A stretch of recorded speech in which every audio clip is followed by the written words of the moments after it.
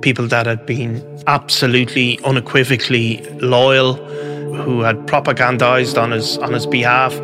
But all of those people, they just stopped.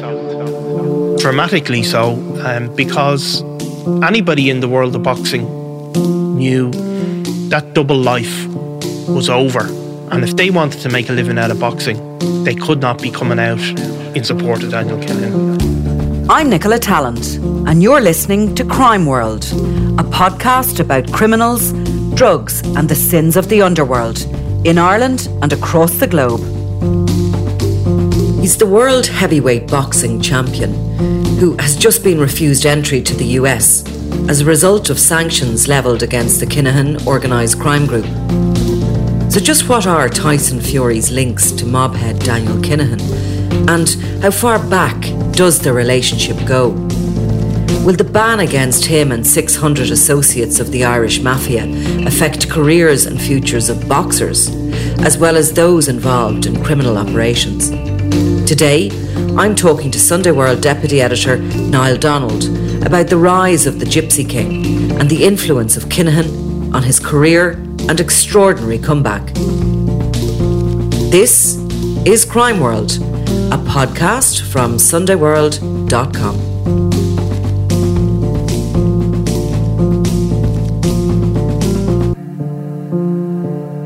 I got the news late, very late on Friday night, that Tyson Fury was being basically banned from entering the United States. So a bit of a frenzy to get the story up, because I think we both knew how big a story this is. This is just way beyond crime reporting. This is a massive international story. A huge sports star, the heavyweight champion of the world, is not allowed to enter the US because of his links to Daniel Kinahan. Yeah, literally got me out of my bed to help get it up online. Soz. Yeah, I mean, it's an incredible story, really. I mean, if you think traditionally the heavyweight champion boxer of the world is probably, it used to be regarded as the most famous sports person on the planet. You know, that Tyson Fury, who's become an iconic figure in boxing, certainly because of his victories, to not be allowed into the US. I mean, it's devastating for him. It is a massive, massive story. And I suppose more than anything, it just shows you the US officials, they just don't mess around. He was actually very publicly in Liverpool that night, and there was a lot of, commentary, shall we say, or maybe a little bit of abuse from some of the fans coming into my Twitter. But I was very confident that he had indeed attempted, not quite to board a plane and been kind of like, you know, strong-armed off it, but he certainly had booked a flight, and the flight was out of Manchester earlier in the day, and he had been informed that he wasn't going to be allowed to enter the US. So it seems a lot of boxers are attempting to buy flights just to test the waters. Yeah, I mean, obviously the Gardaí have came out publicly and said 600 people associated with Kinahan, some of them perfectly law-abiding people, but have associated with him through boxing, some of them not so law-abiding, to say the least. So, I mean, I remember when that figure came in, 600, and somebody in the newsroom saying to me, "Oh, can we get that list?" Mm-hmm. And, you know, while we'd love to get it, you know, it's not like that. It's not going to be handed out to journalists and for people to peruse. No, or to anybody else. Yeah. So, I mean, the way it seems to work is you only find out, doesn't matter if you're the world heavyweight champion with $1 million operation behind you, the only way to find out is to actually book a flight and try and get on. And that it just shows you how the Americans do things. You know, I don't know even if there is a way to appeal that, or is it just that's the case, that is it. But I suppose anybody who's flown to the States from Ireland even will know, when you get to, well, at least as I remember, when you get to Shannon, that's where the immigration service. You don't have to go to Shannon anymore. How long is this since you were in America? Goodness been a while. But you do pre-immigration here. I think we're the only country in the world, actually, that they'll do pre-immigration with. So we get through and we can just walk on. But I actually flew from the UK in the last couple of months to Phoenix, and you are, you're stopped out there for your documents to be checked. Actually, it was very quick. I think Phoenix is one of the most efficient airports in the States, but it can be slow going into New York from the UK.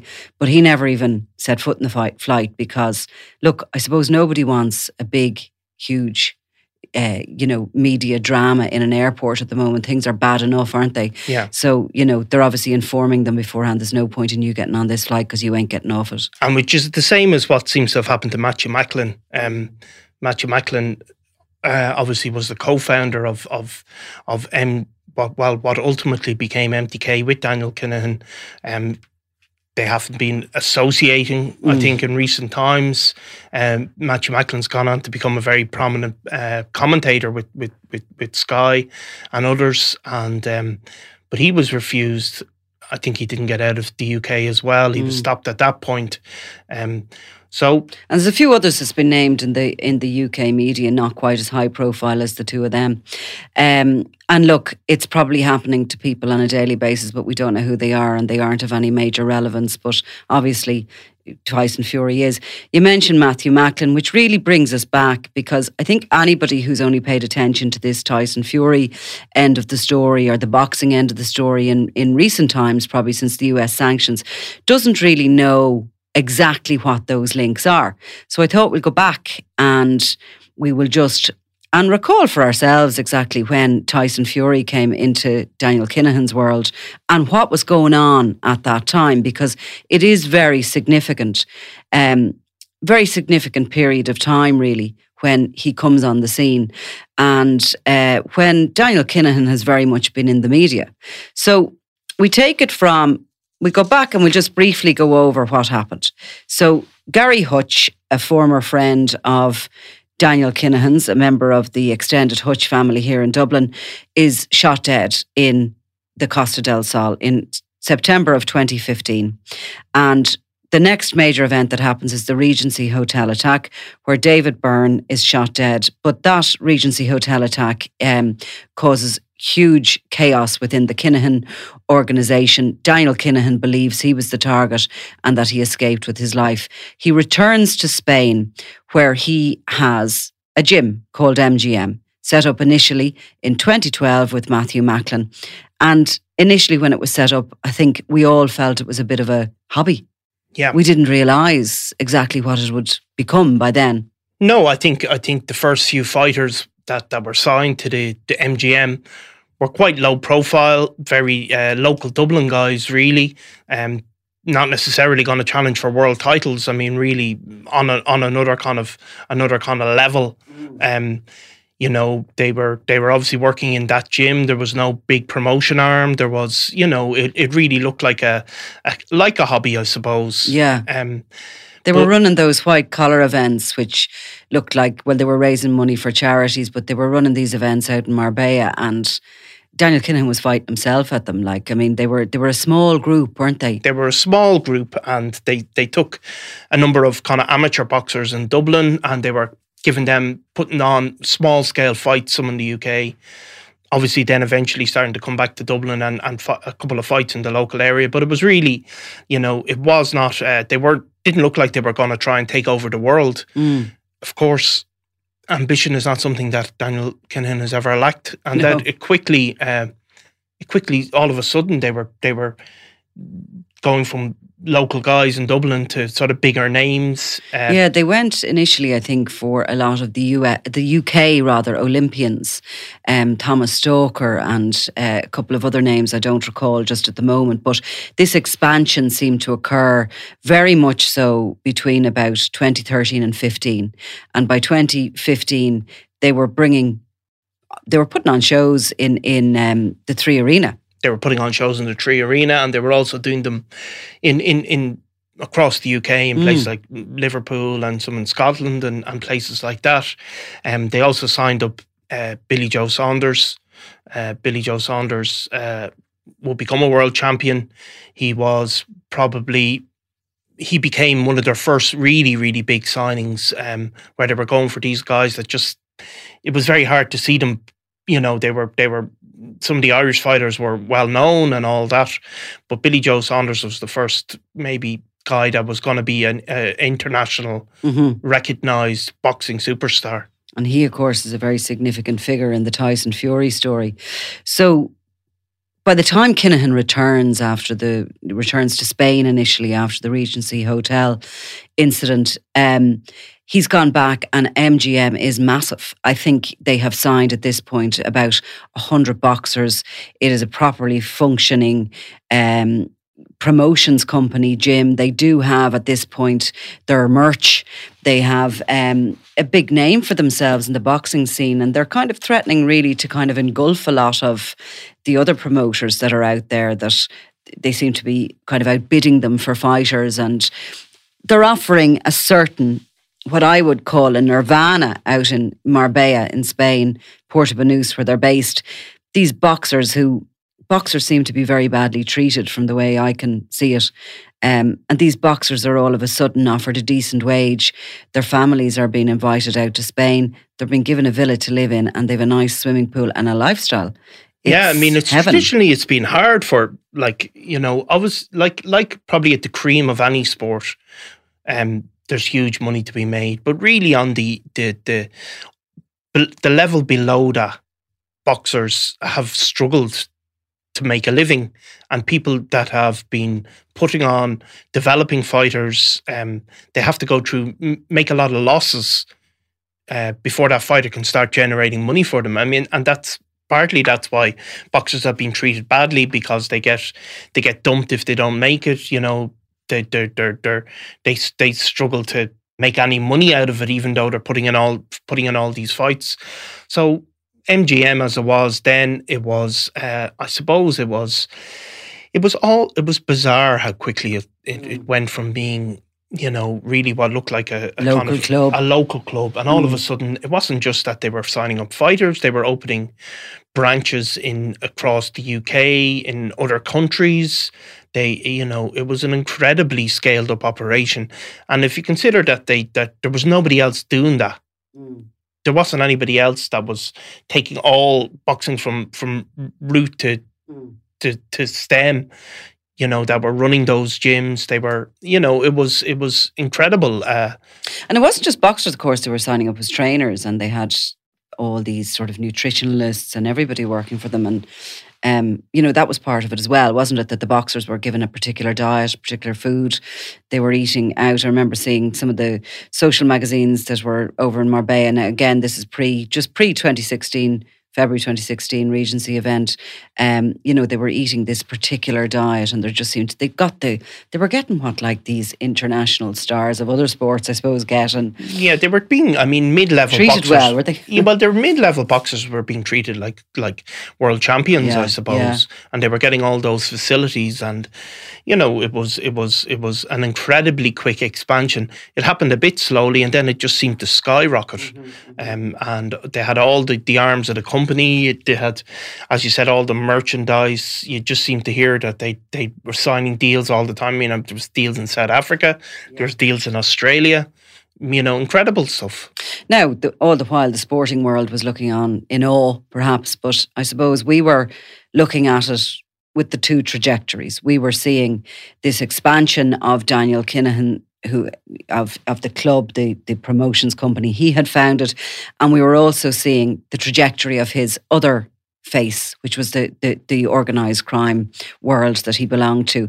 And after 2016, he moves to Dubai, and the MGM gym was raided in the September of 2016, just after he moved to Dubai, and that was part of the arrest of James Quinn, a Dubliner who would later be tried and found guilty of the murder of Gary Hutch.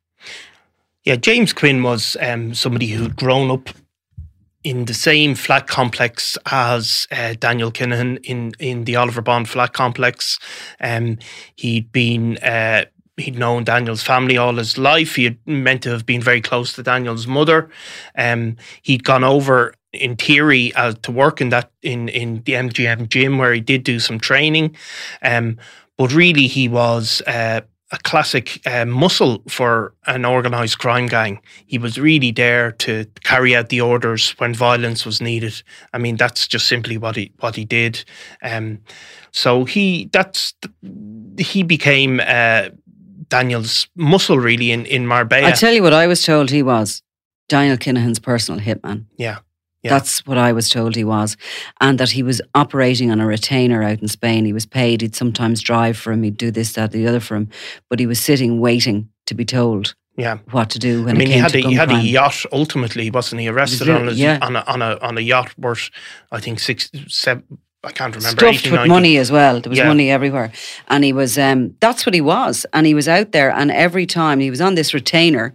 And I was told whenever he did an extra job, he got up to 100 grand.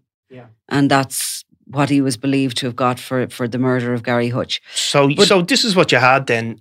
Like you had these two tracks where on one level, you had these guys. This expansion of what is a legitimate boxing business. Yes. But at the heart of it is a guy on this other trajectory of murder, drug dealing and weapons trafficking. Yes, and you had people interspersed between both worlds, like James Quinn, who are working within the gym as legitimate trainers and also working in the other side of the business. Let's put it that way. So it was a bizarre kind of thing where it was hidden in plain sight, I suppose. Totally and utterly. And it was just an extraordinary thing to watch for so long.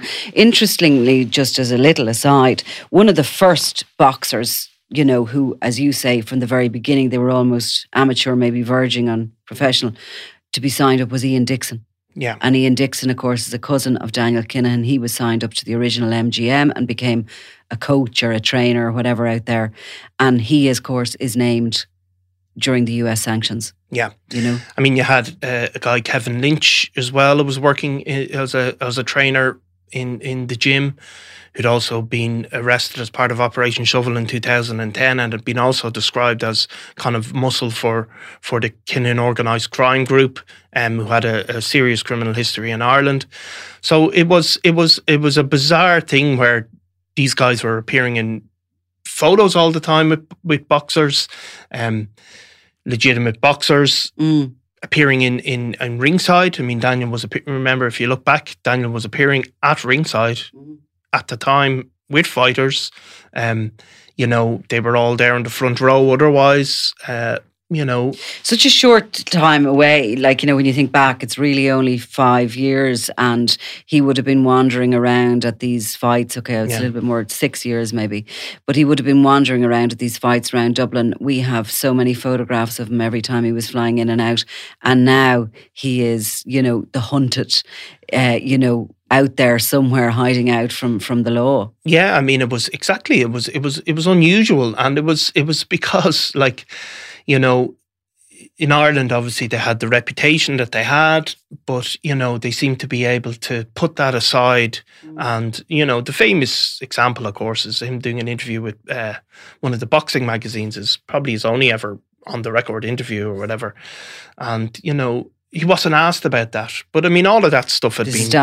This is Daniel. Yeah. But all of that stuff had been, if you Googled his name, the crime stuff was coming up before the boxing. But the boxing world didn't want to hear that. They didn't. No, and they, as they repeated to us many a time, he'd no convictions. Yeah. Exactly.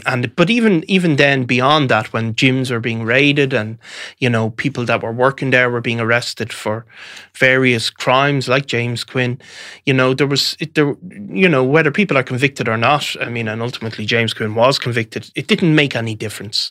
People just didn't want to hear it. It was Teflon, the boxing. It was MGM, Teflon. Wasn't it? I mean, it was another guy, a guy called Marvin Herbert, who is well known in the UK, and he had worked as an enforcer for years in drug gangs, and self-professed at that. I'm not just accusing of that. He has, done done interviews about it. But he was actually wanted for a significant case in the UK on which he never ended up standing trial. But he was brought back. He was actually arrested in the gym and dragged out, and everyone just ignored it. Yeah. Like there was nothing seemed to stick with it. I thought that September 2016 raid as part of the arrest for the Gary Hutch murder would have stuck. But I suppose internationally, who was Gary Hutch? You know, nobody cared, did they? They just didn't want to know. No, and maybe it's the way things are broken down in journalism or whatever, that sports are sports and politics is politics and crime is crime, and, you know, the intersections maybe can slip through that way. But certainly you have to remember as well, like they had they spent a lot of money promoting themselves away from that. Yeah. If you know what I mean. It didn't just happen by accident. I mean, they had people pumped out on YouTube channels, on other forums. I mean, a huge amount of money was spent on PR. I mean, we know that for a fact. Yeah. To try and counteract the effect of the Irish media, to veer it away from there. People were being put forward for various podcasts, stuff like that, boxers, all to move it away from that. They were promoting themselves. Very successful. When you think about that, it's slightly scary because the voice of the Irish media is saying, actually, this guy is a massive, big criminal. Yeah. Was just silenced. Yeah, swamped out though. I mean, it was deliberate. It was a deliberate thing, and I mean, look, we've all, who knows exactly, but I mean, you're talking 6 figures more sums spent on PR effectively. So that's where it was. And while the legal letters came flying into media organisations. Yeah, it was a double strategy. And so I suppose Tyson Fury came in. When Tyson Fury came in, that was, I suppose, a way for them to move even further into the big time and away from, I think, the if you want, the whiff of criminality that had surrounded it. I think Tyson Fury was seen as a way to push them into the next level. Exactly, and that was just in 2017. And just to set the scene for when he arrived, Michael Conlan had fought in New York. Now, I can't remember whether they'd signed him up at that stage, Michael Conlan, or he was going to be. His brother, Jamie Conlan, was certainly involved with them. One way or another, both Conlans ended up working with MTK, the brother Jamie as a vice president, actually, of MTK. And Conlan, I think, retained some independence, but was certainly linked to them. Yeah, I mean, I think the Conlans are some of the people that have, both brothers have come out recently and said they've nothing more to do with MTK, and there's never been any suggestion, obviously, that they've involved in any criminality. But they were the type of people that certainly that MTK were looking for at the time. So I remember seeing MTK were just gagging to get at Mick Conlan because he was so massive, so big. And I often wondered, did the brother get the job in it and, so high up the rankings as an effort to get to Mick Conlan, who was the real star of boxing? Yeah, he was and in terms of, they had certainly at that point in the operation, they were intent on signing up every well-known Irish boxer, particularly some of the Olympians, people like that. They just hoovered them up relentlessly. Anyone with a big name. Yeah. And at that point in 2017, Conlan was fighting in Madison Square Garden in Manhattan, like an amazing point of his career. Anyway, within months, in Marbella, in Puerto Banús, where the MGM gym still is, and possibly at this point is on its way to being turned into, or we're told towards the end of 2017 anyway, that the gym has sold. It's been changed hands, and that Sandra Vaughan has bought it outright, a tanning tycoon from Scotland, that Daniel Kinahan and Matthew Macklin have sold it and walked away from it. But that all comes around the same time that Tyson Fury shows up. Now, Tyson Fury isn't the guy that we see nowadays, the fit sporting champion. At that point, in around the May of 2017, he was obese. He was 6'9", 26 stone, and had had a 2-year hiatus from boxing. Yeah, I mean, Tyson Fury had become a world champion. even before he became a world champion, he had spoken about battling with mental health issues. Very actually honest and quite moving when you hear him talk about his struggles. He'd become a world champion, and things had degenerated. He'd spoken about, drinking too heavily. He'd spoken about eating way too much. He'd obviously completely stepped away from boxing. He'd lost the run of himself by whatever way you want to describe it. Genuinely struggled. And I think what you have to remember is, looking back on it, people had written him off. Like, the guy was never, ever going to come back. He'd be featuring in papers every now and again.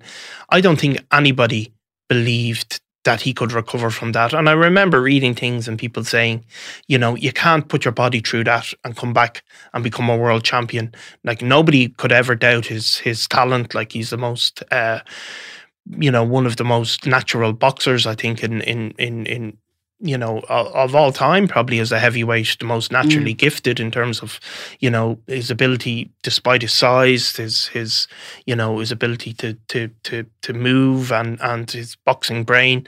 But he was totally written off. I mean, I don't think did anybody. The UK Anti-Doping Agency had suspended him in June of 2016 to make matters worse, because he'd failed a drug test. So he was really on the scrap heap. He was really on the scrap heap. He'd said a lot of things about, he'd become a focus of very negative media attention for some of the quotes he'd given about gay people and things like that. I mean, and women.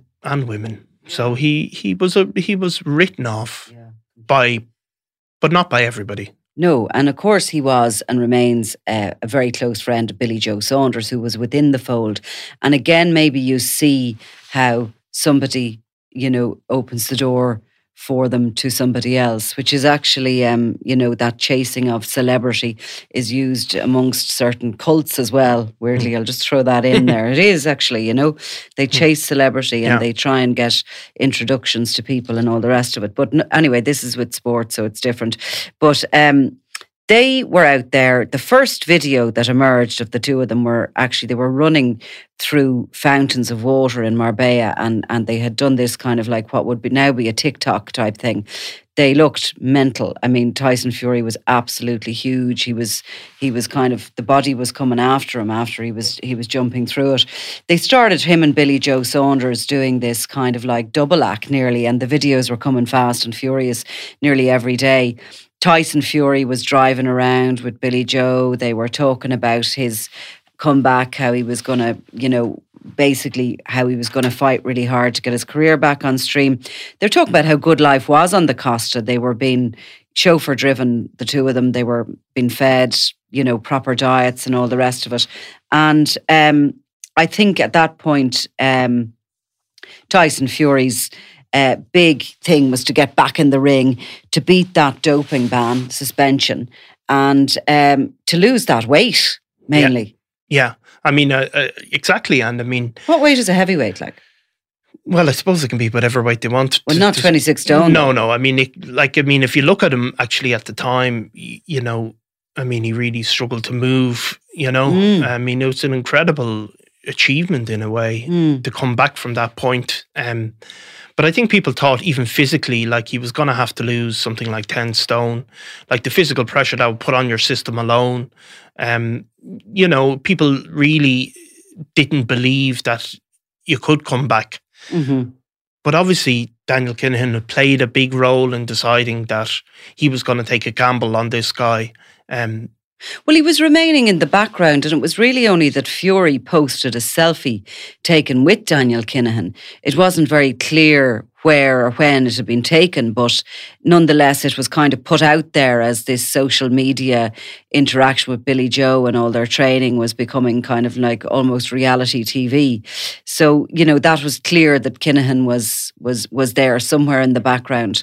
And as I said, in around the end of 2017, we're told that Kinahan no longer has anything to do with MGM.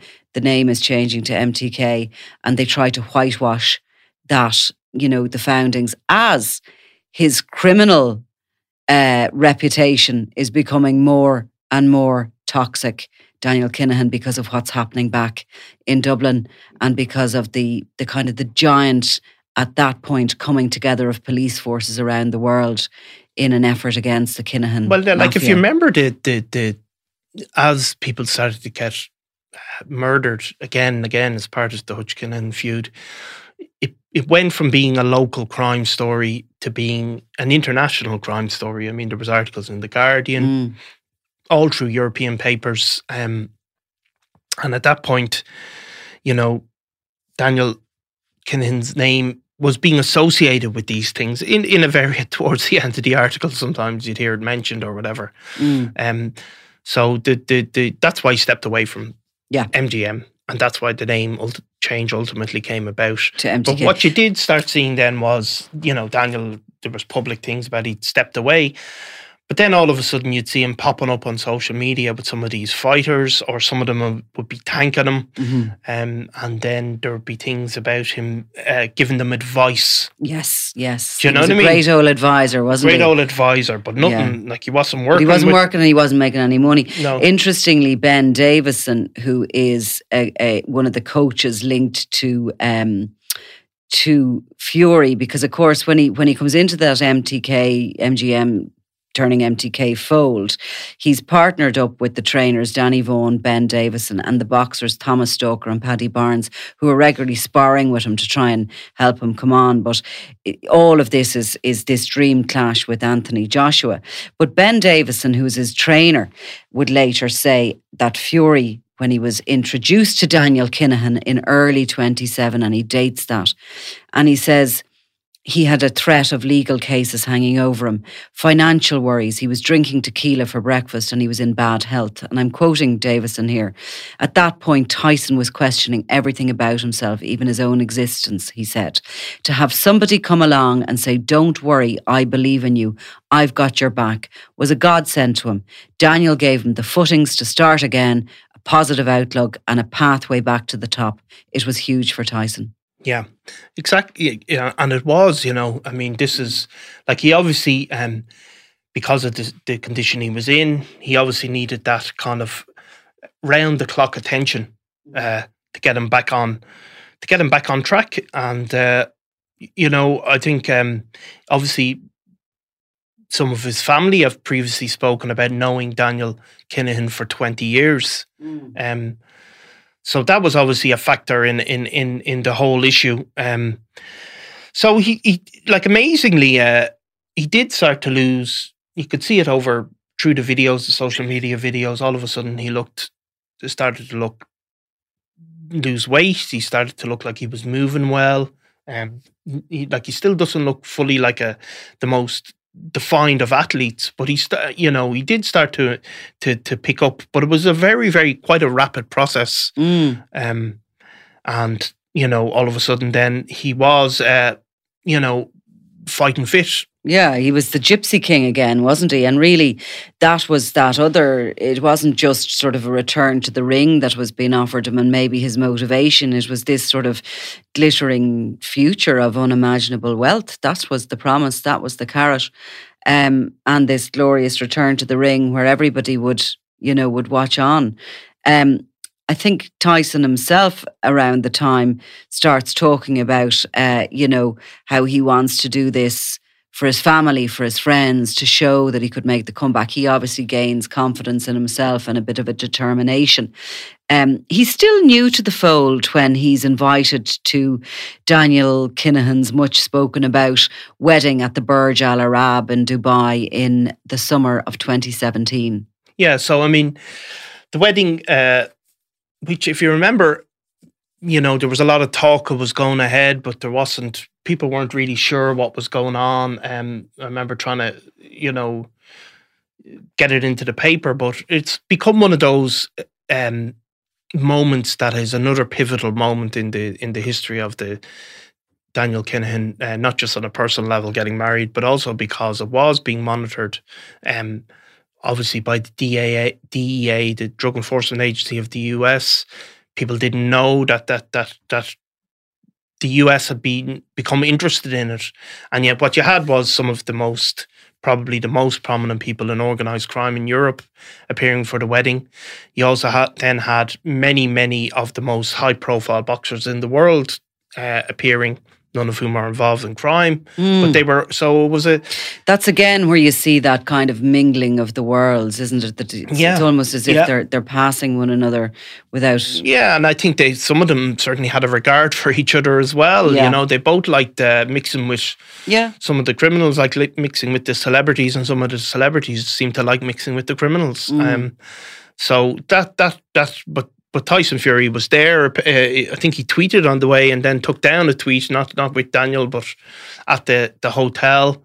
So they were all warned not to put anything up, and I think he's always quick on social media. He was with his wife Paris, and I think he may have tried to congratulate Daniel, but was very quickly told to take it down, remove it.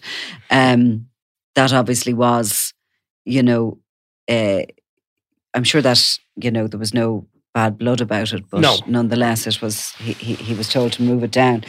He's back in the ring, I think, by June 2018. Yeah, he's back in the ring. He has a couple of, I suppose, a couple of fights that are to get him back on track. Maybe not, you know, people that he would have been expected to beat back in the day, but he was still. I remember watching one of them, and somebody was saying he's not going to beat these guys, but he did. He you know, he looked.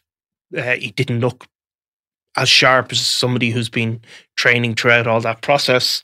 But you know what really happened is that he got a few fights under his belt, and people started taking him seriously again. People started taking him seriously, but he was also very quickly. He had a fight arranged with Deontay Wilder. Deontay Wilder, I think, was unbeaten at this stage. He was really the most dominant heavyweight in the world. Although Tyson had won a couple of fights, he didn't. They probably weren't of extremely high quality. Certainly in the very first one, it was very pedestrian looking, you know, for obvious reasons, that from where the guy was coming back from. But then he seemed to very quickly have this fight with Deontay Wilder. And I remember reading in the run-up to it, a lot of people saying, look, he just doesn't have a hope, and that it's come too quickly. He should have had another few fights over a year. Like, you know, I can't remember the exact odds, but the odds were, the betting was incredibly favourable to Deontay Wilder, who was, Deontay Wilder, maybe not the most, you know, doesn't move as well as some boxers, but a ferocious puncher. And I think really most people expected Tyson Fury to be beaten. Yeah. And beaten easily, and maybe thought it was, this kind of thing develops then around him, really, this underdog, this guy who's come back from the brink of everything and is winning. And like, you couldn't sort of help yourself but sort of be, I mean, I actually do quite like boxing. I know nothing about it. I wouldn't say to be an expert either, but he has a great boxing brain, Tyson Fury, you know. So, I mean, it was incredible, really. Like, you can't, whatever else you have to say, to come back from there and to go on to become the world champion, it is an incredible feat. Now, at the same time, and you know, around this time, Daniel Kinahan is named in the High Court in Dublin. He's named as the head of the Kinahan Organised Crime Group, as part of a CAB case against the Byrne Network, which is a kind of a franchise of the Kinahans. So, you know, that causes a big furore on the front pages of the newspapers, maybe, while Tyson's sporting achievements are on the back. And on we go until the video message of 2020. Hello there. I'm just after getting off the phone with Daniel Kinahan. He's just informed me that the biggest fight in British boxing history has just been agreed. Get up there, my boy! Big shout out, Dan. He got this done, literally over the line. 2-fight deal. Tyson Fury versus Anthony Joshua next year. Big thank you, Dan, for getting this deal over the line. All the best. God bless you all. See you soon. Peace out. So that was a sensational moment, Niall. That was a sensational moment. I mean, I think there was two things going on. I mean, the Regency had been a few years, 4 years, previous. Certainly things have become quieter on the streets of Dublin.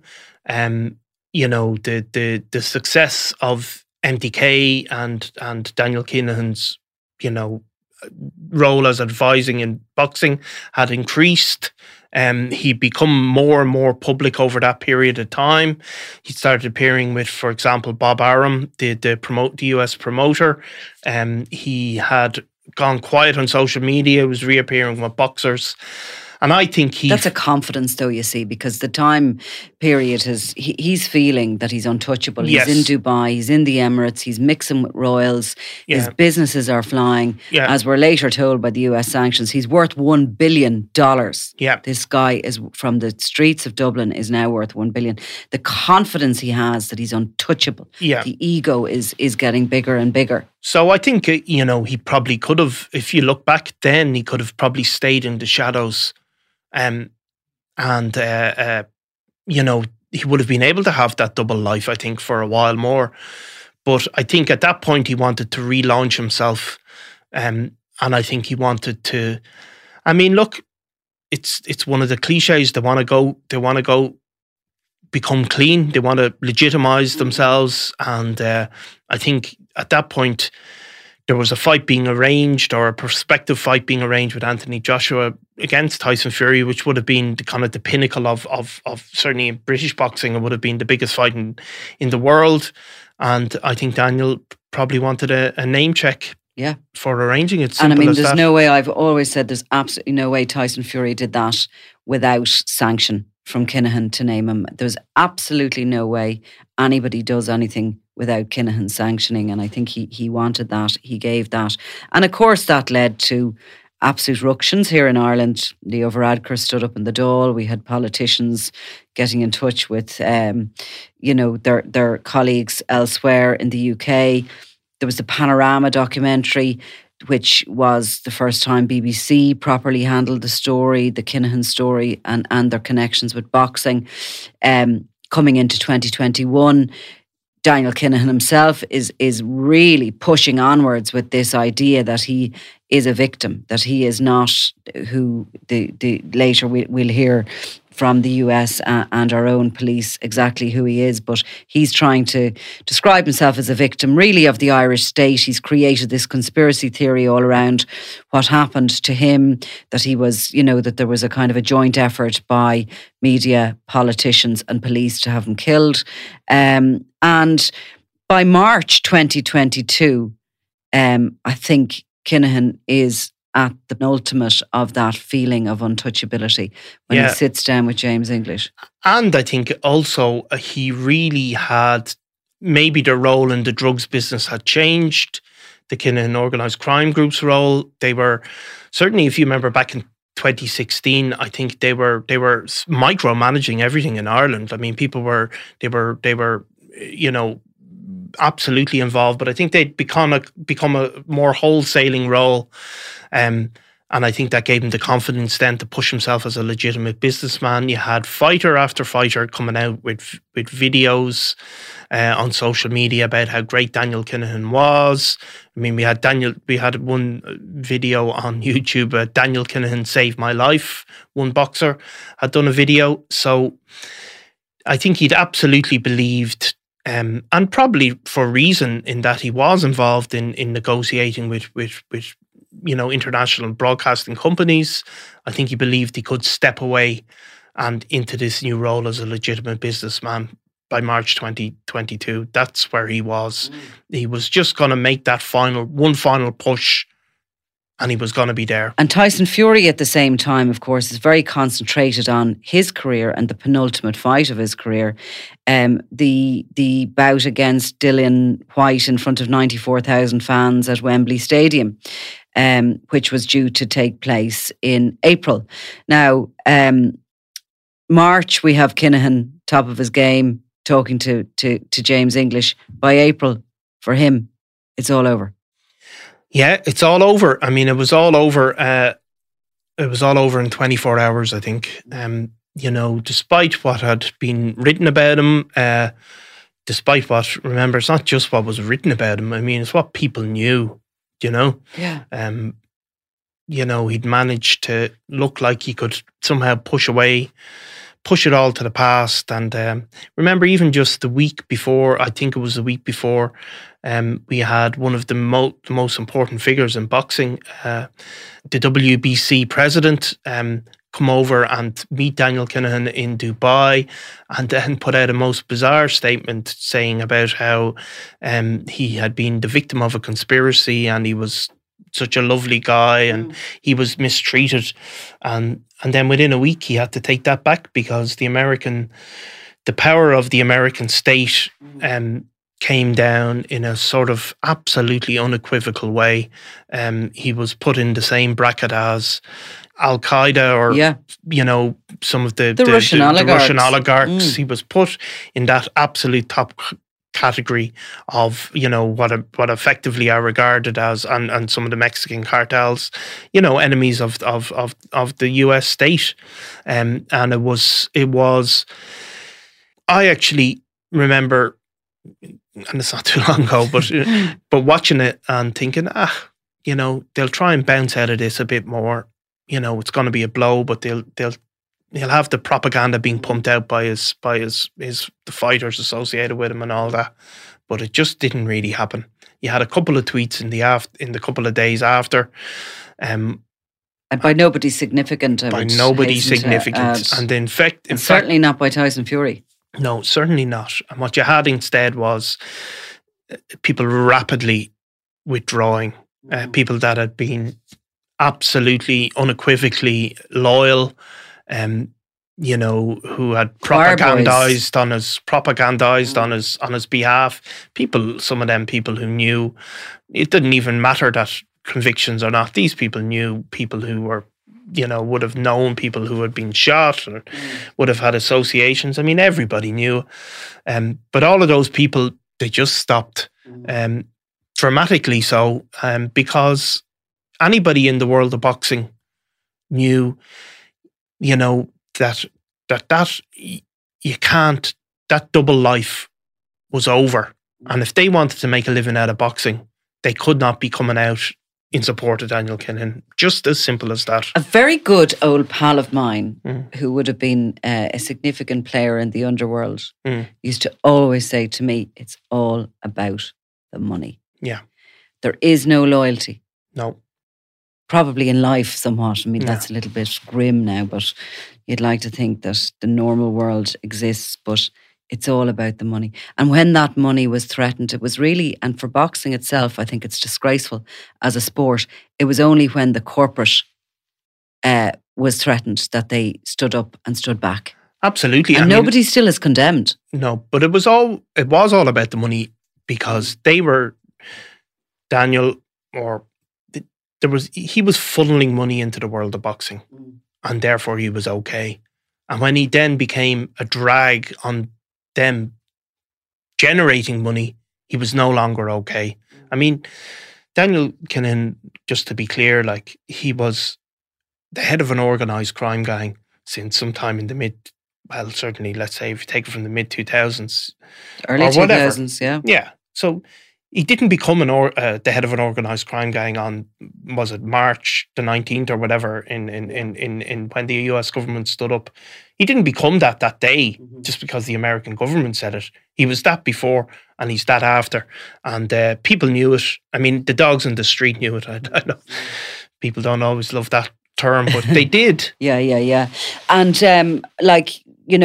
kind of the first after the kind of the dust settled somewhat after those sanctions were announced, the first one to be targeted by the media questioning, of course, was Tyson, because he was facing the fight with Dillian Whyte. Yeah, he was promoting it. I mean, he was promoting it almost every day in the run-up. Obviously... And he was trying to ignore the elephant in the room and just, some of the interviews he was doing, he was clearly saying, I'm not talking about this, but he was confronted. He was confronted. He stormed out. He stormed out. I mean, he was probably unlucky in his timing in that, as part of these fights, there was a huge crowd obviously in Wembley and that generates a lot of money. But really the money to be made is pay-per-view, where, for subscribers. I mean, that is where they make the big money. And in order to make that money, to get people interested, it has to be promoted by the fighters primarily. Mm. So those guys have to come out and sell it effectively, which Tyson Fury is brilliant at selling his fights because he's such a extroverted character. And so, but he got stuck because every single interview somebody wanted to ask about it. And we had the bizarre thing just a few days, I think, after the sanctions were laid, that they had a press conference online, a video conference, and people were being told you can't ask this, you can't ask that. But once you get before a TV camera, I suppose, if the question gets asked, what are you going to do? Do you know? So they couldn't really stop it in the long term, but they were trying to stop questions being asked. But anything he has said since is that he's nothing to do with Daniel Kinahan. And, he's totally and utterly nothing got to do with it. I mean, it's like almost it's sort of a Judas Iscariot move, isn't it? That he's denying the guy who, and we've gone through it, who he credited with his comeback, who he credited with taking him from the scrap heap and offering him this, fresh hope for a new life. And now nothing to see here, my friend. No, and I mean, remember, of course, it wasn't as if it was all historical. I mean, they were posed on the rooftop in a Dubai gym. I mean, it was only a month earlier. Yeah. I mean, it wasn't historical. But yeah, because, see, what we heard then was the sanctions, and there was, I think, 7 people named and sanctioned at that point. But then, a couple of weeks later, the assistant commissioner from the Garda did an interview, and he said, this 600. And, all of a sudden, like 600 is a lot of people. A lot of people. I mean, that is a lot of people. It's the trainers, the coaches, whoever's working in the gyms. Yeah, there's not 600 people in the organised crime gang. That's other people as well. 100%. 100%. And straight away, when I heard that, I thought, does that include Tyson Fury? I mean, this is the world heavyweight champion. Yeah. Does that actually include him? And as the time has gone on, it looks as if it didn't. No. Until Friday. Though the signs were with Matthew Macklin. I mean, I think that was also a shock. I was thinking, it's people, money people or, accountants or whatever. But no, it was the Americans were having nobody in that had chosen to be with him. So what does it ultimately, and finally, what does it ultimately mean for Tyson Fury? Well, as I said, he told us he was retired, by the way, but they all say that. Well, I think he's already suggested now that he isn't retired. So always with boxing, like rock bands, British rock bands, they make it big in the UK, but they really want to break the US. And I think with boxers, it's something similar.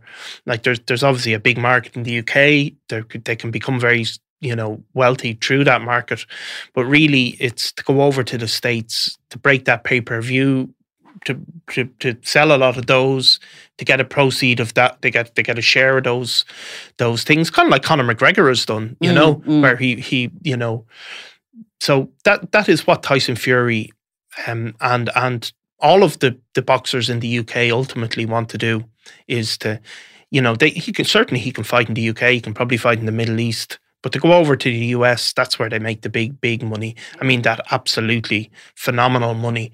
And in order to do that, they have to be over there. It's all very well saying he's fighting, sure, he can just fight in Saudi Arabia. But like a lot of these fighters, even if they are fighting elsewhere, they go over to the US and they go and do press conferences, they do stunts, they go around the chat shows, they do all these things.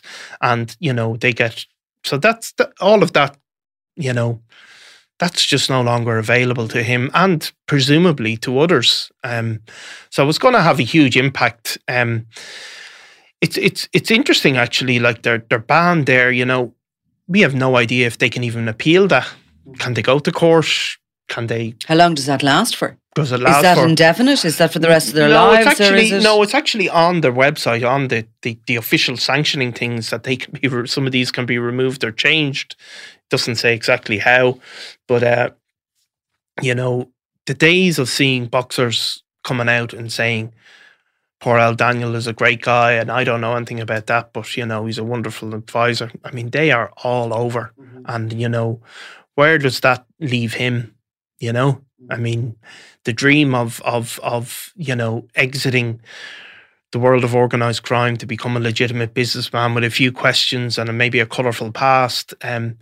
like, you know, that dream was still alive when he sat down, and James English is obviously one of the most successful podcasters in the UK.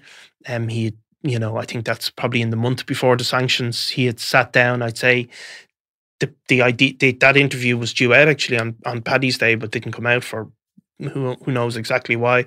But I think that was the point at which he really believed, you know, I'm going to get there. Look, there'll always be a couple of questions about me, but, you know, I'm going to be able to really put that in the past. One more stepping stone. One more stepping stone. And in fact, but in he went to the drink. He went into the currents and has been swept off. And there is no coming back. And no doubt tainted too is that amazing comeback we spoke of Tyson Fury, because you know, while obviously his story continues, this will be a very dark chapter being. Yeah, look, I mean, this is the other reality for him, is that you know, he will do interviews, and you know, and he has a lot to say, and much of it is of great worth. But that question will always be asked of him. I mean, that's just the way it is. And you had another boxer there just yesterday, Josh Taylor, another really talented boxer, who again has to answer the Daniel Kinahan question and say have no more dealings with him and all of that, after praising him to the hilt previously. So those guys that's always going to be there at them, you know. You can't change history. Niall Donald, thank you very much. Thank you very much, Nicola.